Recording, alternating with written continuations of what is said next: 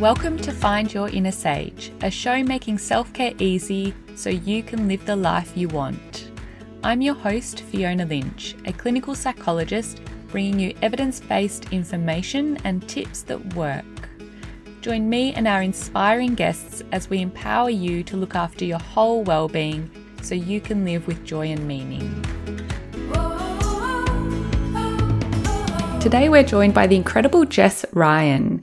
Jess is a bit of a powerhouse, I think, in the coaching and fitness industry after she's spent the last 10 years in it. She's certainly well trained for this area. After completing her Cert 3 and 4 in fitness, her Bachelor of Exercise and Sports Science degree, and for the student, she's now in her third year of studying osteopathy. She's spent a few years practicing and studying DNS, powerlifting, weightlifting, running, and is a certified yoga teacher. And recently, since this episode was recorded, she completed a coaching internship in Venice Beach, California.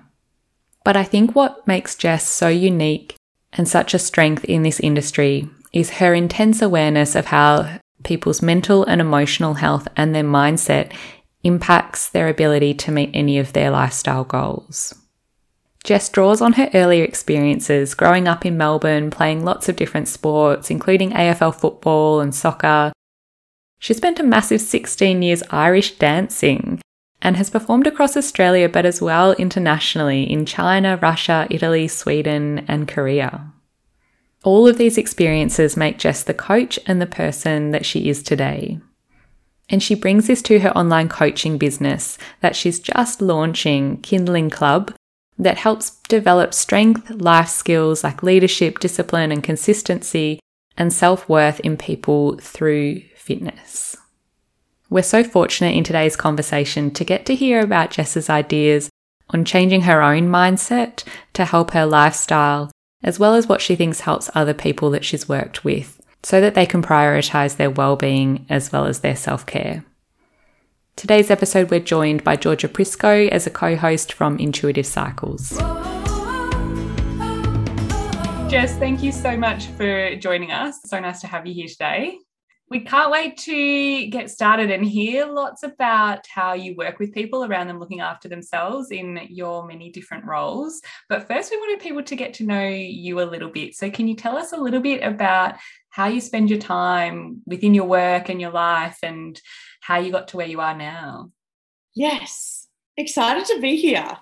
This is really cool for me. I am a coach, health and fitness coach, and have been in the space for probably nearly a decade now, which makes me feel old. But yeah, I am coaching at the moment online and across a gym as well. That's a clinic sort of in terms of exercise rehab, which goes well because I'm studying osteo.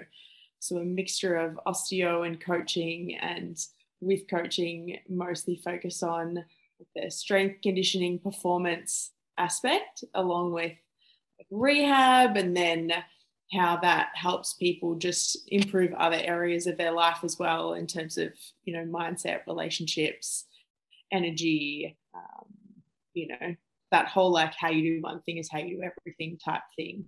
So if you can work on skills in the gym or in training, then hopefully that then flows on into life. And that's kind of how I like coaching. Yeah. Awesome. And you're such a busy person. Like, you've got the gym, you're doing your online coaching as well. You mentioned you're studying osteo, you've got other jobs you haven't even mentioned as well. So you're very busy within your work and your career and outside of that as well. So what do you do for your own self-care? It's interesting that you mentioned busy, because I feel like I've been trying to avoid that word. I feel like years ago, and this could have even been maybe based on some of our previous conversations as well, but years ago, I feel like I used to thrive off being busy, and I used to sort of wear that as a badge of honor for, look at me, I'm so important, look how busy I am.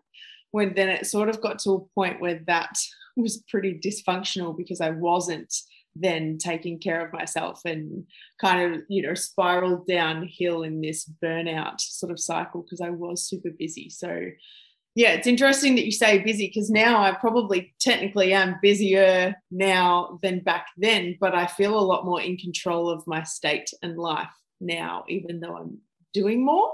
So yeah, I feel like I'm not thriving off being busy as such or wearing it as a badge of honor. But yeah, I think in terms of self-care, I guess the main pillars are always going to come back to sleep, nutrition, and training for me.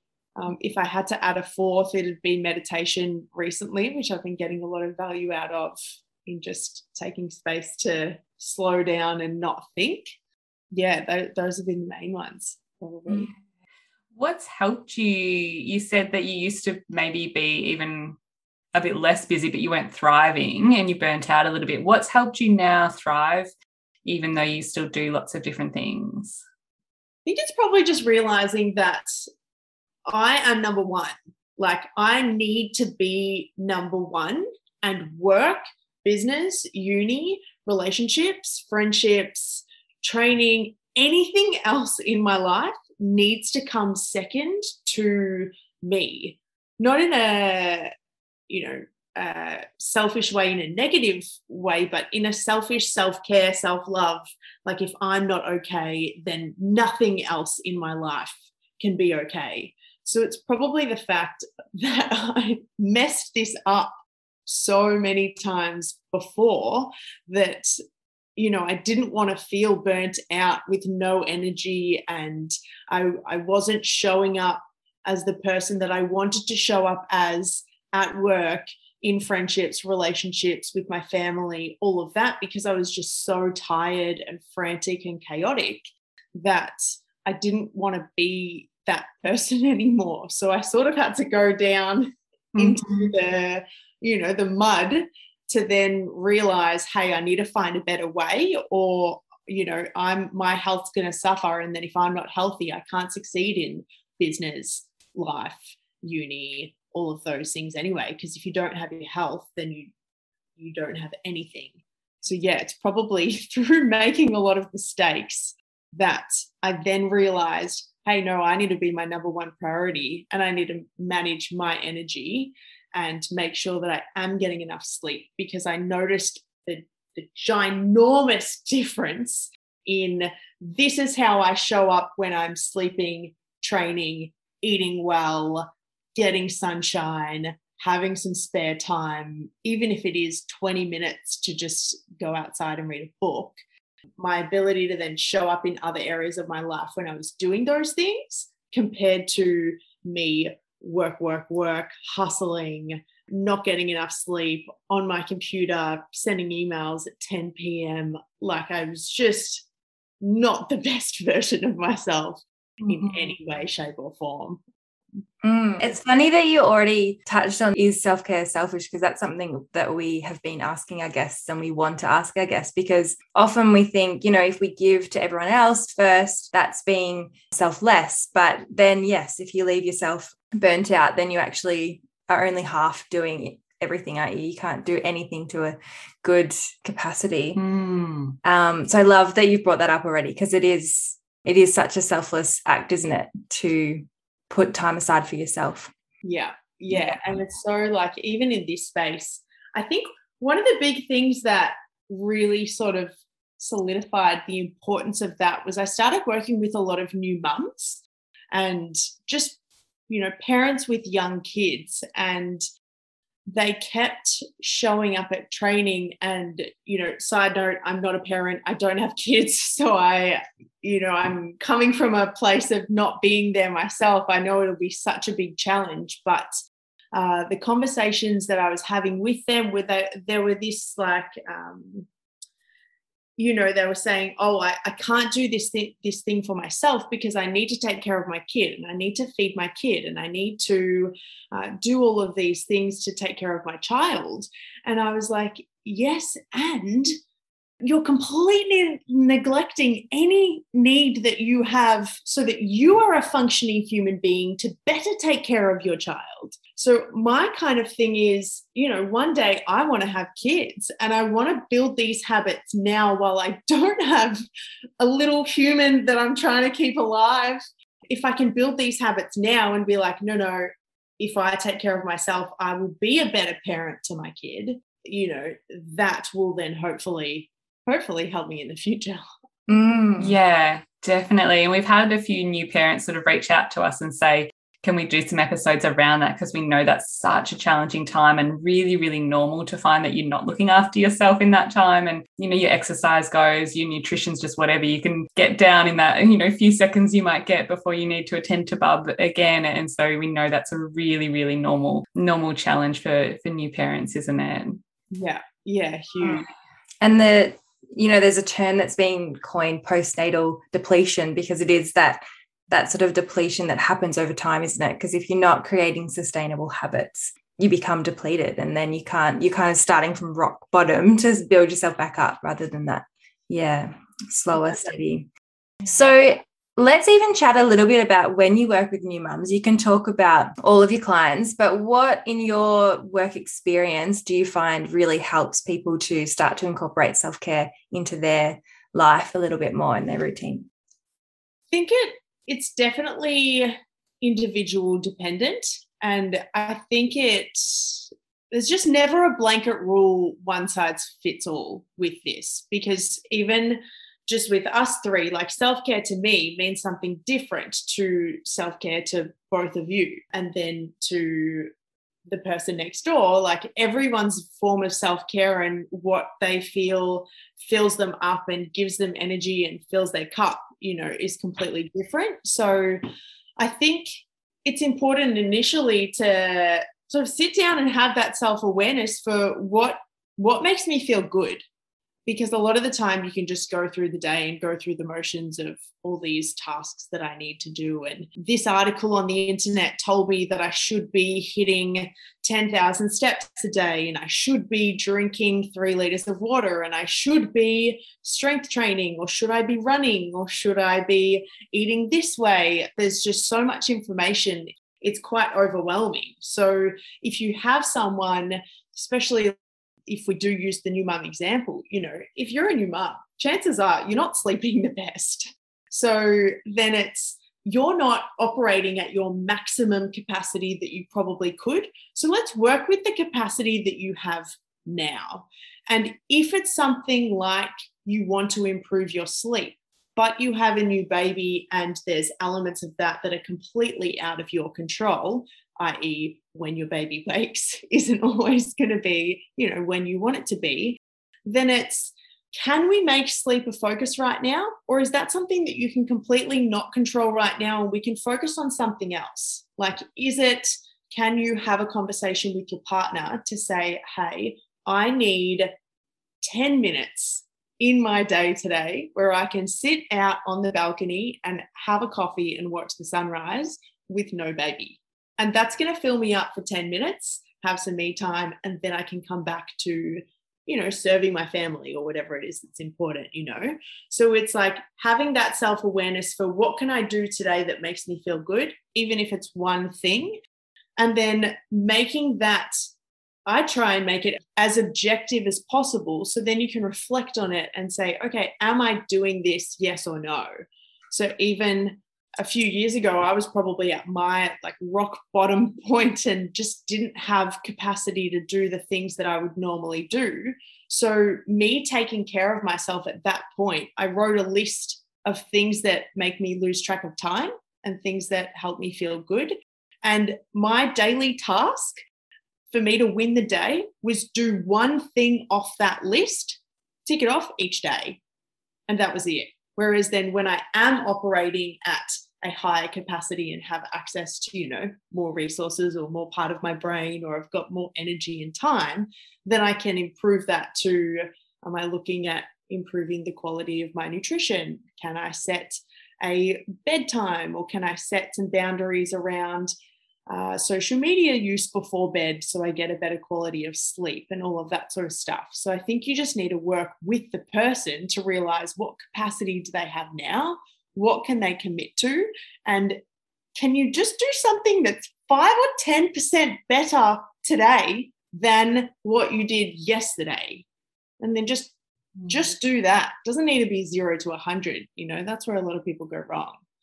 It's so true. And, so often when we're kind of goal setting with people, they might have gone from not walking at all, and then you try and set the goal and they want to walk 3 times in the next week, and sort of pulling back to go, well, is walking 10 minutes more than what you walked in the last week? In which case, start with the 10 minutes, start with something really achievable, really measurable, so they know when they can sort of objectively tick it off, like you say. And I love that idea of just 5 to 10% towards your self-care, not, we don't have to do our self-care perfectly. And that's often where we can kind of get caught up and not do it at all, isn't it? Yeah, 100%. And the other thing I really liked that you mentioned was, and especially the new mum example is a big one, of talking to your partner or your family or your friends about your goals, because if they, and maybe get them on board as well, because it makes it easier if they know that you're trying to get an earlier bedtime, then they won't necessarily ask you to go out at nighttime, or they'll understand if you say no to something that they invite you to. So I think having those open dialogues makes it so much easier to make changes, doesn't it? Yeah, 100%. I was chatting to one of my old clients and friends the other day, and she was asking me, because I was talking about sort of a transition that I had. I used to be a big party girl that would go out, every weekend, binge drinking, and just very fun time. But that behavior would not serve me now with my current lifestyle and goals that I'm building. And she asked if I lost a lot of friends in that transition, which, granted, the transition was over a few years, but the values that I had back then, when I was drinking every weekend and just partying all the time and spending all my money on going out and all of that, are different values than what I had now. So I was sort of like, well, yes, even the people that I'm attracting in my life now are different, because the values that I have, that I share with my friends, are now aligned with health and well-being. And yeah, we like a cocktail and espresso martini every now and then, but it's not getting blind drunk every Saturday night. So it was kind of that, like, her worry was that she would lose friendships if she changed her behavior and wasn't as much of a party girl as what she's being. And yeah, my advice, I guess, or just sharing from my story to her, was similar to what you're saying, in sort of just saying, like, look, this is really important to me. Alcohol is impacting my mood. It's impacting my financial situation, and I'm trying to save for a house. Like, if you explain the why, your friends, if they're really your friends, they're going to respect that and support that you are trying to do something good for you. And if they are triggered or upset or lash out at you because you're trying to improve your life, do you really want to take that friendship with you into your future? I want support and fun and friends that I can, feel good with. So yeah, I think those conversations with the people around you are so important to have, because then I guess you can see, okay, is this relationship and connection going to serve me moving forward into this next stage of my life for whatever you're working towards? Definitely. And part of that sort of leaning on your supports with your goals at the moment. But I think a part of that, which is a lot of the work you do, Jess, is around that accountability as well, isn't it? Can you talk to us a bit about that kind of accountability focus with the goal setting and the habit setting that you do? This is a good question, because this is something that I've been reflecting on lately myself as well. With accountability, I am a big fan of accountability. And I think where people go wrong is just having none and thinking that they can do it on their own. If we take training, for example, anyone can train. Like, you look on the internet and you Google fitness workout. There are millions of any workout under the sun, strength workout, high intensity, yoga. There's free YouTube videos. Fitness is everywhere. You can train anywhere, and people just don't always do it. Yeah, there are people who are already in the habit of training and they're likely to just continue that. But if you are not currently in the habit of training, you have access to it. So it's not the fact that you just don't know what to do or you don't know how to do it. Maybe you just need some support. Maybe you need a coach there for a little bit who isn't calling you every half an hour of the day saying, hey, did you eat breakfast this morning? Hey, are you eating your lunch? At some point, you're an adult. You need to do something for yourself and take responsibility for that. But it is really helpful to have someone who's an outside person, who's not a friend or a partner, checking in, if it's a weekly check-in, for example, or a monthly check-in, or once or twice a week, depending on the person and what you need, to be like, hey, how'd you go with your training this week? Because what I've noticed is people feel worse about letting someone else down than they do themselves. So even me, for example, if I'm going to skip out on a training session or anything, and I know that I have a coach that's going to check in and say, hey, how'd you go with that training session? I'm not going to feel good if I say, hey, I didn't do it.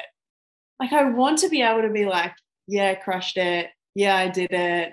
You want that feeling. Whereas if you are saying to yourself, all right, I'm going to wake up tomorrow morning and at 5 a.m. and do this training session before work or whatever, and the alarm goes off in the morning and you don't have any accountability, even if it's just meeting up with a friend at that time to do it. Mm-hmm. Like, if you're going to snooze the alarm and roll over and go back to bed, because that's the easier option in the moment. Whereas if you have a coach or a friend that you're meeting at that time, you're not going to want to let them down. If us three organised a session tomorrow morning at 6 a.m., we're all pretty likely to go because we've all committed. And if I wake up in the morning, I'm going to say, I told the other girls I'd go. All right, get out of bed.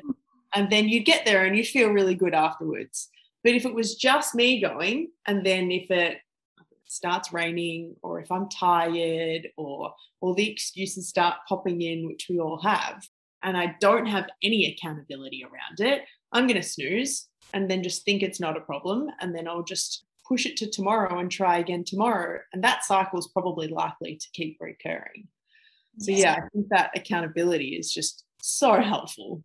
Yeah. And it's not just about sort of that sense of letting someone else down. It's also about having someone else to celebrate the wins with you, isn't it? It's having that person that when you get to your 5 a.m. session is in your cheer squad and is really happy with you, and you get to kind of actually celebrate doing that together as well. And I think sometimes people feel like they're kind of failing in their goal setting or their goal achievement in some way if they need that accountability. But it's really about knowing what works for each of us, because we all need accountability in different ways. Some of us can be really accountable to ourselves, and that's what's really important. Some of us, we need someone else to set the goal and we need to be accountable to that other person. And some of us sort of need to set the goal ourselves, but then make ourselves externally accountable. So it is really useful to kind of check in, because often if we look at other areas in our life, like our work or, studies, if people have studied in the past, we're usually accountable. There's not many other areas in our life where we're not accountable to somebody else, and we achieve all those goals and we get to work on time, but we're usually accountable to somebody, aren't we? So then we sort of put a lot of pressure on ourselves with our self-care or our habits or our healthy routines, that somehow with that stuff we have to do it all on our own, and we're kind of failing if we don't. Yeah, it's really different mindset.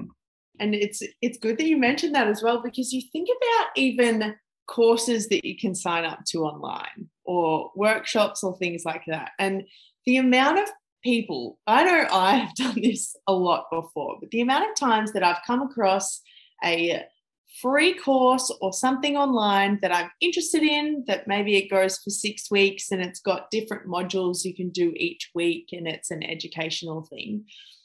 I have signed up to multiple courses like that in the past, maybe watch the first module and then life gets in the way and I just never do anything about it after that. Whereas at uni, there's a deadline. There is this assignment is due this Friday at 4 p.m. And if there's no urgency or checkpoint or something where, you know, it needs to get done at this certain time, you're just less likely to do it. So then it's like, well, is the win, if you want to win, why do you need to do it on your own? Like, you winning, being like, no, I've got this on my own. I don't need any outside support. You know, I can do this on my own. And then you not doing that. That's not a win. Just reach out for that extra bit of support. Like, you're not at a loss if you're saying, hey, want a little bit of accountability. I'm going to join this program or whatever it is, just so I can get this foot up my butt that I feel like I need at the moment. And then you can, 4 weeks down the track, consistently be training 3 times a week. That's a win. Like, just take the support. Definitely. And, you know, coach is ideal for that, but it doesn't even have to be a coach sometimes. I've worked with people around, you know, as a clinical psychologist, all of their thoughts around the goal that they're trying to achieve, all of the behaviours around the goal, the feelings. And at the end of the day, for some people, all it's come back to is that accountability. When we look at why they used to achieve the goal, it's because they used to walk with someone else who no longer lives in the same country. And all we had to do was them text the person to say they were going to go for a walk that week, and then text them once they went for the walk. And suddenly, after months of trying, they were walking again. So that accountability, if you don't have a coach, you know, and you don't have that professional support, it can just be like, maybe you just text a friend and you say what you're doing, or I'm going to take time out to have a cup of tea today and I'm going to tell you when I've done it. So it can be as simple as that sometimes. Yeah. Or even like a checklist. Like, if you are able to do it and you want to do it on your own, something as simple as a checklist, like here's one I prepared earlier. Jess is currently showing us a checklist for the day. My sticky note on my desk: journal before bed 5 nights, daily power list, and in bed by 9:30 p.m. And I have a checklist next to my bed where I've got those 3 habits that I'm working on, so I can tick, tick, tick. I don't like the days when I don't get a tick. But what about for people? I mean, some people that would work, and then some people would just lose interest in that too. So what other challenges do you find people come across, and what challenges have you found in terms of not getting your ticks and getting your self-care in? I think it's interesting because there's a couple of different ways that you could go about it. Like, one, if you're not getting the ticks, say you have, you know, if we use 2 of mine, say I want to be in bed by 9:30 p.m. and I want to journal before bed, right? So obviously nighttime routine is pretty important for me at the moment. Say that's what I'm focusing on and I'm consistently not getting ticks on that. Taking some time to reflect on why is that. Firstly, am I just trying to do something for the sake of doing it that's not that important? If so, if it's not a problem, it's not a problem. Like, pick something else, work on your nutrition or something else that, you know, is more important. But if this is something that is really impacting your life, that is important for you to start to improve, then look at, okay, why am I consistently not doing this and making it a priority? And how is that a problem? Because if you can connect with the why, it's then not just a pointless daily task. It's adding something else that you have to do to your already busy day. You know, if you can connect a why for, all right, well, the reason why I'm journaling before bed and getting to bed by this certain time is because when I don't do that, I binge watch Netflix for another 2 hours and go to bed at 11:30 p.m. And the flow and effect from that in my next day is I wake up grumpy, I miss training, I'm more likely to eat processed food, sugar, I'm snappy with my partner, I don't react to things well. Like, if you can realize why you getting a better quality sleep is important and how that's negatively impacting you, that's then, even if you write the list of those things next to your checklist, that could then help you realize, no, I'm going to stick to this. Because then if you do it once, like the first day is always going to be the hardest because you're in that habit of whatever it is that's dysfunctional. Say watching Netflix. Day one of you not watching Netflix is you're going to feel resistant to that because you're just in that habit and you're trying to create a new one. So if you can somehow muster up the ability to say, no, I'm sticking with my focus today, and I'm going to make sure that I'm going to journal, then I'm going to go to bed, and that's it. The next day when you wake up, you'll feel really good about that. And then you're more likely to do it again. It's still going to be quite challenging on day two because you haven't broken the pattern yet. But if you do it, there's a book called The Compound Effect, and it sort of talks about how every decision you make might not necessarily have a huge difference in your life when you make that minuscule decision, but any decision you make is either taking you on one of two trajectories. It's either serving you or it's not. Like, there's no in between. So it's like the decision to watch Netflix that night and stay up till 11:30 p.m. is not serving me based on where I want to go. So anything that I can do to just take one step towards a decision that is going to serve me, and then just the next day make a decision for what is going to serve me, and the next day make a decision for what is going to serve me.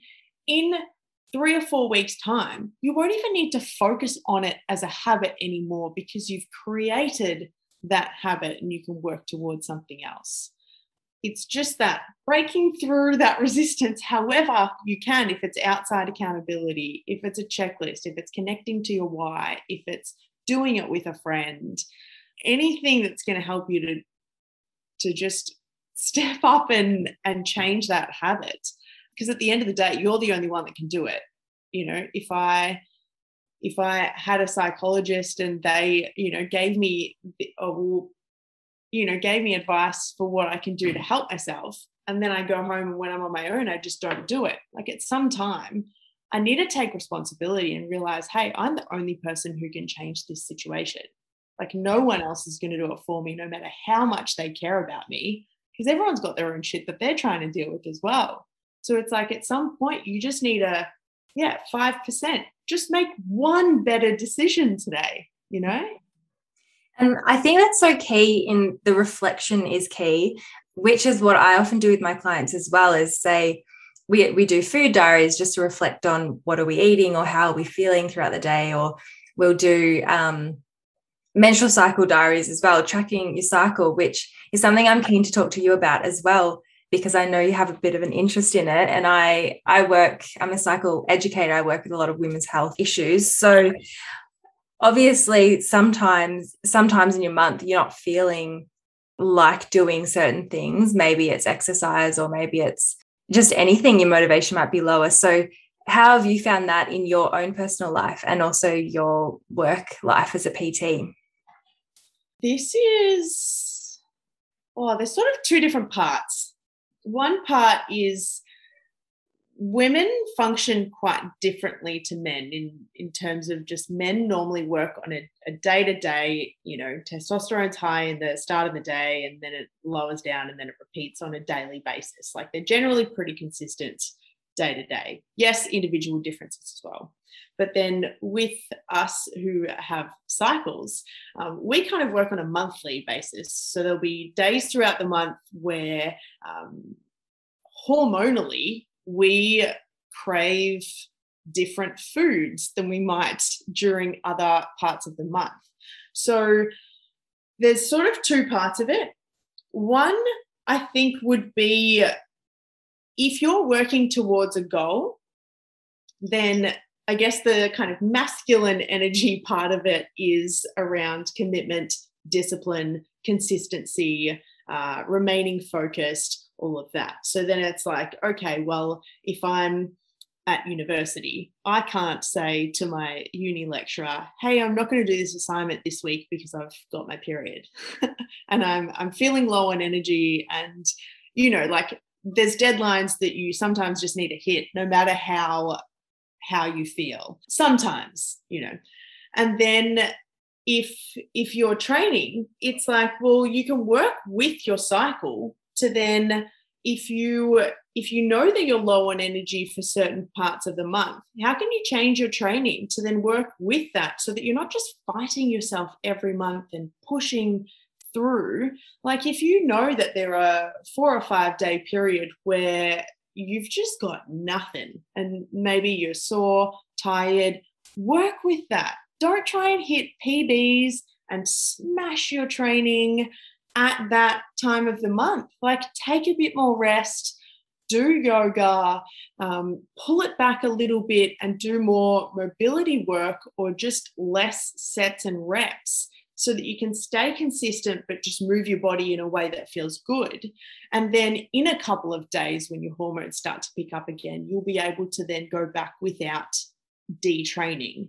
And then at other parts of the month, you can then push faster if you're running or push higher intensity sessions. So you can work it around your cycle to really benefit you.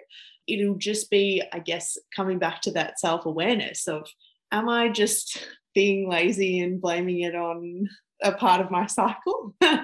Or am I just trying to push through a part where my body just is saying no, and my body is saying to rest? Listen to your body, like take the rest when you need it. Just have that awareness for, am I doing what's right for my body and having the rest? Or am I, being lazy and using this as an excuse because I can't be bothered? And only you, like as an individual, is going to really know that. Yeah, so nice to think about, isn't it? That idea of kind of how can we thrive with the goals we're setting, and also how can we set our goals up that we're going to achieve them and succeed in them? Are we setting goals that aren't realistic for that time in our cycle? So, do we need to pull back and adjust? And you said before sort of checking in with what's important to us when we're setting goals. And there's a couple of kind of 2 key questions that I love to sort of think about with my own goal setting and with clients as well, is just, and I know you do one of these as well, kind of getting people to rate how important a goal is out of 10 from a sort of 0 to 10. And if it's not above a 7, like a 7 or above, it's really not important enough for you to be spending your time and focusing on. So that's sort of one quick one. But the other one is, how confident are you that you can achieve that goal from a 0 to 10? And same thing, if you're not sort of above a 7, then that goal isn't realistic. So you need to kind of pull back and work out, well, why isn't realistic? Is it because you're going to have your period and you're going to be exhausted, for instance, or is it another reason? And can you actually reset that goal to make it still important to you, but something that's much more achievable and realistic, and you're feeling like that 8 out of 10 confidence that you're going to achieve it? And I think that's sort of a really nice check-in for people when we're goal setting, is just, how important is it, but also how confident are we that we can achieve it? And if we're not, do we need to pull back and reset that goal? Yeah. And also about making things sustainable, because you don't want to try something and then give up because it's all too hard, not working. And then you think, oh, well, that didn't work, but it was really, like you say, the environment. Yeah. Just to set up for success. Yeah. Yes. Yeah. Set yourself up for success. I love that. I guess another kind of part of the podcast, courageous living, and courage sort of, and living courageously means different things to different people. So what does it mean to you, and what are you doing when you're living courageously? I like this question. I think it would be like the gold standard for what's coming up for me is living in full alignment. Like I listened to a podcast the other day and they were talking about having things in your life. Am I allowed to swear on this podcast? Yeah, let it out. Let it out if you need to. But the podcast was saying, is it a full fuck yes? Like, is what you're doing, if it's your relationship, is it your job, is it, your friendships, like your training, whatever it is, like, is it a full fuck yes? Because if it's not a full fuck yes, it's a no. So my idea of courageous living is that passionate, exciting, and yes, not everything's going to be sunshine and rainbows. There's going to be parts, there's different seasons of our lives, and there's going to be terrible things that happen and pain, and all of that comes with it. But are you living to the standard of, this is a full fuck yes? because it's that passion and drive that I don't want to lose. I don't want to settle for unhappiness. It doesn't need to be, yes, I'm, swept off my feet and head over heels every second of the day. But I think living courageously is, no, I want this. This is what I really, really, really want. And I don't want to settle for 50% of that. And it's that trust in the universe that, this is kind of a bit woo-woo as well, but we're going to go with it. That trust in the universe that if something is meant for you, it's going to happen. Like, you look at any terrible thing that's ever happened in your life before, like I've been, let go from jobs before. And at the time, it was the worst thing ever in life. And then soon after that, this epic opportunity popped up. And it was that hindsight of, wow, I never would have got into this position if that terrible thing didn't happen. Or if I said yes to something that was actually a no, those type of things. So I think courageous living is holding out for the full fuck yes, and having that awareness for, where am I settling? How can I not settle? Like, just go for what you want. Because then worst case scenario, you fail, it doesn't work out, and then you just go for the next thing. People are so scared of failing. It's like, what's the worst thing that's going to happen if you fail? Like, people might know. Cool. Yeah. And sometimes it doesn't always have to be, but out of your comfort zone a little bit, to try new things and see, well, does this fit? Because sometimes we get in the habit of saying, oh, well, I'm not a runner, or I'm not flexible enough to do yoga, or I just eat like this, or I need that. So yeah, sometimes it's getting out and trying something on and seeing, oh, actually, I didn't think I'd like this, but I love this and this makes me feel good. Or the opposite, but then at least you've tried and that's off the list, So yeah, sometimes it's trying something new and seeing how it feels. Yeah. And worst case scenario, you might look like a bit of an idiot. Someone will laugh. And then a couple of weeks later, you might find it funny. Exactly. And I love a couple of parts of that courage within that, what you're saying, Jess, as well, is that, it takes courage to say no to things, doesn't it? That in order to say yes to the things that are really important, we have to be able to say no to things that are less important. And that often takes a lot of courage for us to say no, actually. But also, like you say, it takes a lot of courage to do something that has the chance where you might fail at it, even if it's something like meditating for 5 minutes and you realize that you got to the end of the 5 minutes and you paid attention to something for the first 20 seconds and then you're completely off and you feel like you failed, even though it's just the practice, right? It takes courage to do something that, you might not succeed at or might not think you succeed at. So I love your idea of courageous living. It's so nice to take that away. Yeah.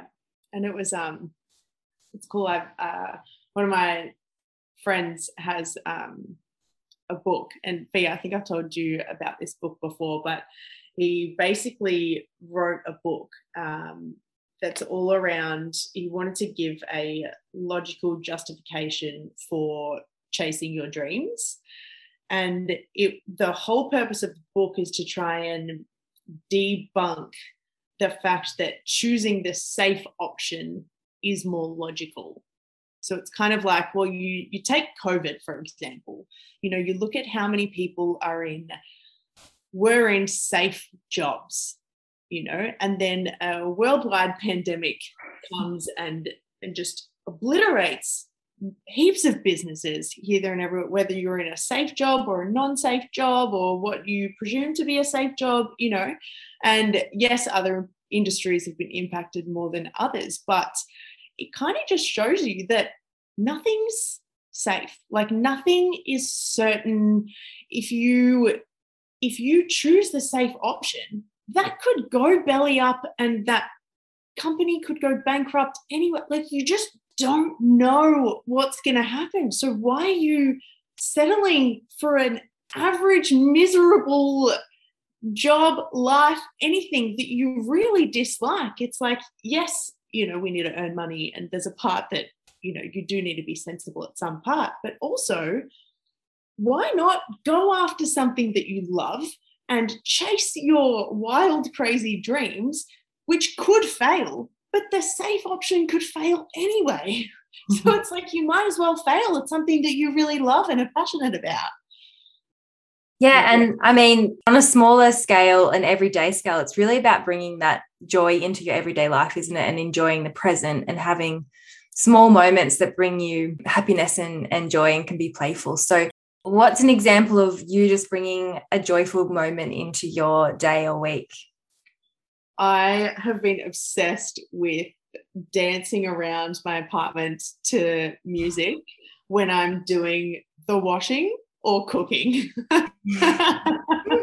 So I love that you brought this up because, I think it doesn't need to be, big things. It's like, how can I make those tasks? Like, there's not many people that I know who love folding washing. Not many people feel super passionate and really excited to go and get the washing off and fold it and put it away. So it's like, well, if that is a task that you're going to be doing on a weekly basis, how can you make it fun? Because you're going to do it anyway. So you're either doing it and hating life whilst you're doing it, or can you put on a podcast or do it with your partner or your housemate and have good chats at the same time, or chuck on old school R&B songs. I was waiting for the playlist of recommendations. It's like an old school girly hits one with a lot of Beyonce. Just to bring joy to something that's normally really boring. Yeah, totally. Yeah, I mean, music is joyful, isn't it, in any way, shape or form. So speaking of podcasts, actually, is there a recommendation that you would have about a podcast, book, or anything that you're listening to that people can maybe take away and read or get inspiration from at the moment? Ooh, what am I listening to at the moment? I'm actually listening to a book called The Body Keeps the Score, which I think I've spoken to you about before, Fee. Yeah. I've been reading it for a long time, and I'm sort of going deep at the moment into how things can get stored in our body and how we can use our bodies to sort of move through different emotions or feelings or just shift energy. And I haven't finished the book. I'm only about halfway through the book. But yeah, I would recommend that to anyone who's interested in just kind of learning about, I don't know, how it's important to talk things through, but the power that you have with moving your body or using breath work or different things, if maybe for some people they find it challenging, like you guys would probably know way more than me. For you, definitely would know way more than me in this area. But if I know a lot of people struggle sort of talking about things sometimes. So if you can get some sort of shift in energy or shift in state by using your body, if it's going for a walk or through movement or breath work or anything that you can physically move that energy around your body and create a change in state. Yeah, I'm getting a lot of value out of that. Well, we have had so much value from this conversation. I've absolutely loved it. And just quickly to quickly end it and give our listeners something really tangible to take away as well, a goal. What would be your top tip for our listeners to implement over the next week or so? I think maybe just commit to one thing. Just pick one thing. A lot of the time, people try and create new habits and they'll pick 10 things that they're going to do this week, and they might do it for 2 days and then they'll fall off the wagon, and then they'll wait till the following Monday, or they'll wait till New Year's, or they'll wait till the next month and try that. And it's just this constant never being fully committed to anything and sort of constantly failing, which is just a horrible feeling. Whereas if you just pick one out of the 10 things you want to improve right now, but you 100% commit to that one thing, like you were saying before, 70% isn't enough. Like if it's 7 out of 10 importance, it's just not that important. Pick one thing that is 10 out of 10 really important for you to improve right now, and just do that, and make it as simple as possible for you to do.